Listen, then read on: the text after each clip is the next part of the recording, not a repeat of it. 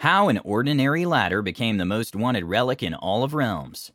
My players find themselves venturing through a mundane dungeon facing nothing spectacular. As I begin describing it, the scene unfolds.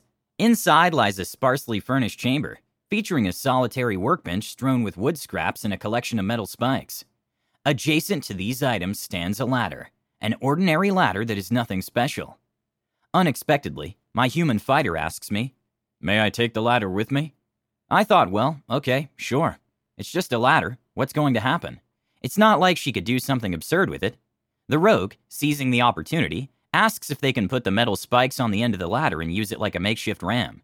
To my astonishment, they stumble upon a poison gland while examining the remains of a dead imp, and inquire if they can attach that to the ladder as well. Then they found a wizard who put a spell on that ladder that made it less prone to breaking. The result? The ladder now boasts an impressive arsenal of damage potential. 1d8 piercing damage, supplemented by 1d4 poison damage, and 1d4 bludgeoning damage for each person assisting in its use, factoring in their strength modifier and proficiency bonus. Furthermore, its effective range extends up to 30 feet when fully extended, or 15 feet in its compacted form. Initially, I said that the ladder would break on a roll of 1. However, considering the extra layer of protection now in place, I said that rolling a 1 would instead trigger a death save mode, while 10 or below means the ladder breaks. Anything 11 or higher would mean that the ladder does not break. Ah, that ladder. Oh, that ladder. We further took inspiration from this and some comments on Reddit, and expanded the story here at All Things D&D, that reads as follows. As the Dungeon Master, I couldn't believe how a simple ladder had taken on a life of its own in our game. Little did I know that the ladder's journey was far from over. The players had unwittingly stumbled upon a relic of great power, and now the world around them was about to change in unexpected ways. Word spread quickly of the legendary ladder, and relic hunters from all corners of the realm began to track the party's every move. These hunters were not to be taken lightly, as they possessed formidable skills and resources. The players found themselves constantly on edge, never knowing when danger might strike. But it wasn't just relic hunters who sought the ladder. News of its unique properties had reached the ears of a powerful creature from another realm. This creature, known as Vortigor, possessed immense wealth and influence, and it saw the ladder as a priceless artifact. Vortigor reached out to the party, offering a substantial sum to purchase the ladder. However, the king of the realm caught wind of the ladder's significance and swore that it would never leave his domain. He saw the ladder as a symbol of power and control, and would stop at nothing to ensure it remained within his grasp. The party found themselves caught in a power struggle between Vortigor and the king, each side vying for possession of the ladder. As the players grappled with the decision of whether to sell the ladder or defy the king, they began to question its true worth. What if it wasn't just a ladder? What if it held a greater purpose or hidden potential? Doubt filled their minds as they recalled the ladder's extraordinary abilities in combat. Eventually, they made a fateful choice and sold the ladder to Vortigor, thinking it was nothing more than a cleverly modified tool. Little did they know the repercussions this decision would have. The moment the ladder left their possession, its true nature was revealed. It transformed into a magnificent weapon of immense power, emitting an otherworldly glow. Regret filled the hearts of the players as they realized the grave mistake they had made. They now understood the significance of the ladder and its potential to change the world. Determined to right their wrong, they hatched a daring plan to recover the fabled ladder from Vortigor's clutches. They gazed across the tumultuous sea, their destination hidden amongst swirling mist. Undeterred, they sought a legendary seashell said to guide those in need. Scaling a towering lighthouse, they met the hermit Silvara, who demanded a rare century-blooming flower as payment.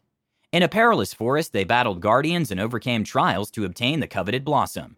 Returning to Silvara, they secured a seashell, its melodious tones resonating with ancient magic.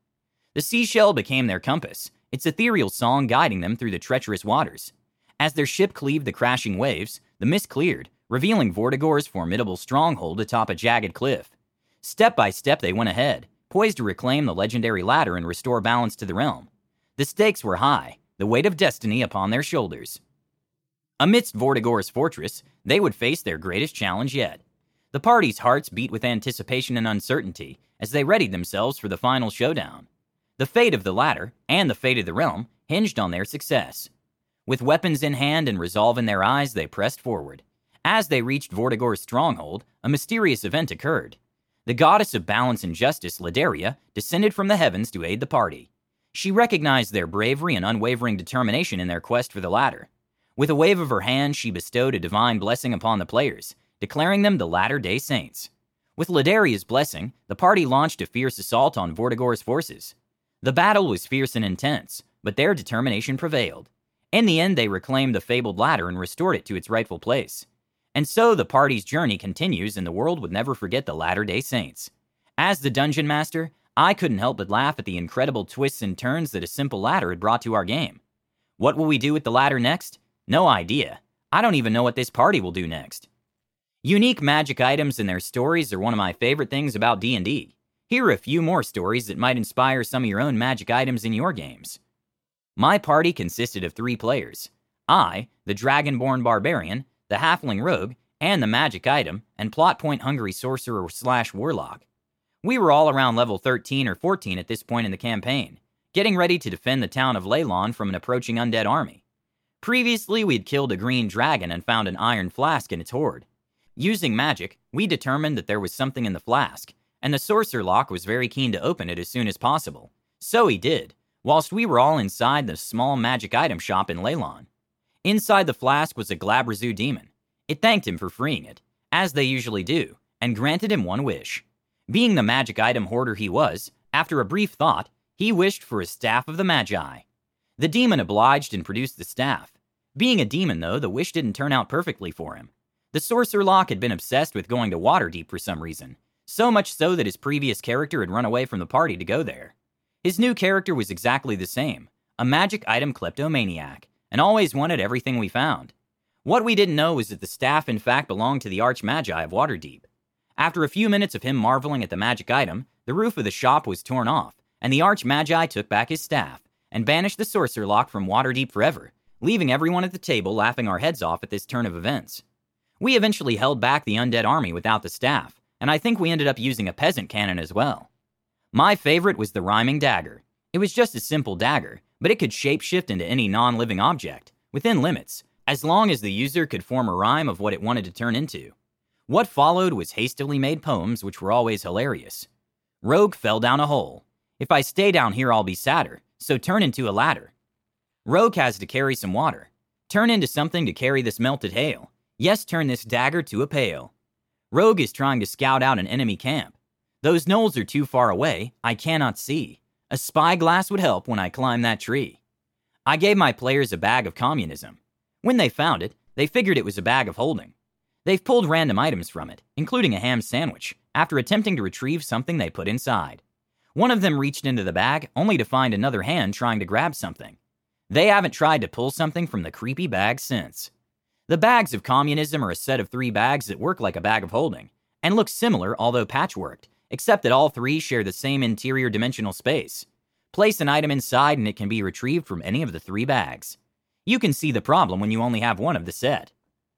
Staff of Merciless Sunshine, a +3 magical weapon. It looks like a big sunflower with a smiley face in the middle. The staff is pure evil though. It speaks in a voice similar to Elmo's, but says things that might come straight out of r/Bert's trips. It causes anyone who challenges it to experience gut-wrenching fear, with a DC of 15 required to overcome it. It can open a 100-foot portal to hell that will suck anyone and everyone into it. DC 15 dex save to not get sucked in.